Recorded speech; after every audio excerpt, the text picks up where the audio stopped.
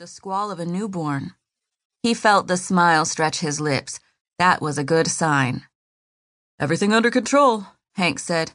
"Kit and Avery came upon the accident and were the ones to call it in. I guess Kit got in the car to calm the woman down, but by the time we got here, Kit already had her in position and pushing."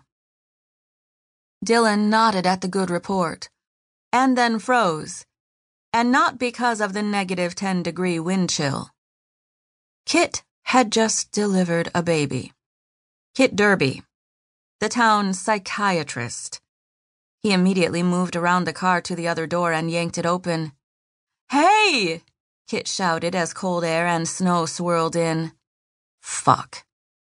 Dylan glowered at her, not showing any chagrin, but he moved in to block the doorway with his body. "What the hell are you doing?" he demanded. She was cradling a newborn baby against her chest, as a matter of fact. "I'm hoping that you'll get your ass around this car and either take this baby before he freezes or take care of Sarah," she shot back. He assumed Sarah was the woman lying on the car seat without her pants on, also probably freezing. Fuck. He was such an idiot. But only around Kit Derby. Dylan slammed the door shut and strode around the car, or tried to. He swore as he slid, rather than stomping like he wanted to. He braced his hand on the car to keep from going down, and arrived at the open door a moment later. "Baby good?" he asked shortly. "Apgar is 8, she reported. "Get him into the ambulance," Dylan told her. The mother would need his attention more than a healthy, full-term baby. Kit moved to get out of the car, the blanket Hank had given her wrapped around the baby and over his head. With her arms full and her fucking high-heeled boots that were in no way practical for snow, Kit scooted back awkwardly and Dylan reached for her. He put his hands on the hips of the woman he very carefully never touched, well, almost never, and gripped her firmly as she moved to get first one foot, then the other on the slick ground. He pulled her up against his body to steady her and to block the wind as she straightened. One of her boots slid on the pavement, and he wrapped an arm around her middle, pulling her even closer and bracing his feet to keep them both upright. Thankfully, Hank was right there, taking the baby and heading the short distance to the ambulance. Dylan had no time to think about how much he loved having Kit in his arms and up against him. "You good?" he asked quickly, loosening his hold slightly but not letting go until he knew she was solid. "Yeah."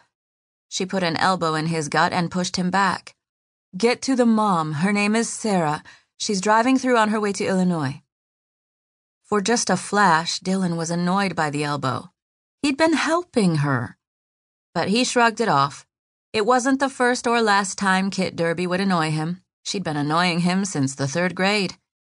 Dylan ducked into the car. "Hi, Sarah. I'm Dr. Alexander." The woman gave him a small smile, but she looked on the verge of tears. She was a long way from Illinois, in a blizzard, and had just given birth on the side of the road. Any of those things would have rattled someone by itself, but she had all three.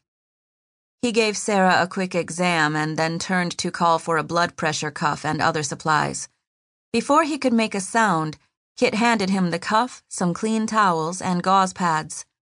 "Thanks," he said tersely. And he wasn't even sure why he felt terse. She was helping him. But he and Kit just always rubbed each other the wrong way, no matter what. He swore that she could be giving him one of her own kidneys and he'd be irritated on some level, and vice versa. There was a lot to that, but he didn't have time to think about it right now, or ever. He'd spent hours and hours of his life thinking about Kit Derby and why she made him crazy. He checked Sarah's blood pressure and other vitals, asked her a few more questions, and got her ready for transport to the hospital. "You'll be okay till we can get you up to the hospital, but we'll have to do some stitches," he told her, "and get you started on an IV for hydration and some antibiotics." "When can I see my baby?" she asked. "The second I get you into that ambulance," he told her with a smile. "I'll bet he can't wait to see you either." He wanted to get baby and mom skin to skin and get a better look at the kid. Dylan backed out of the car as Hank, who had handed the baby off to his partner, got into the back seat and draped Sarah with a clean blanket, then helped her slide across the seat to the door.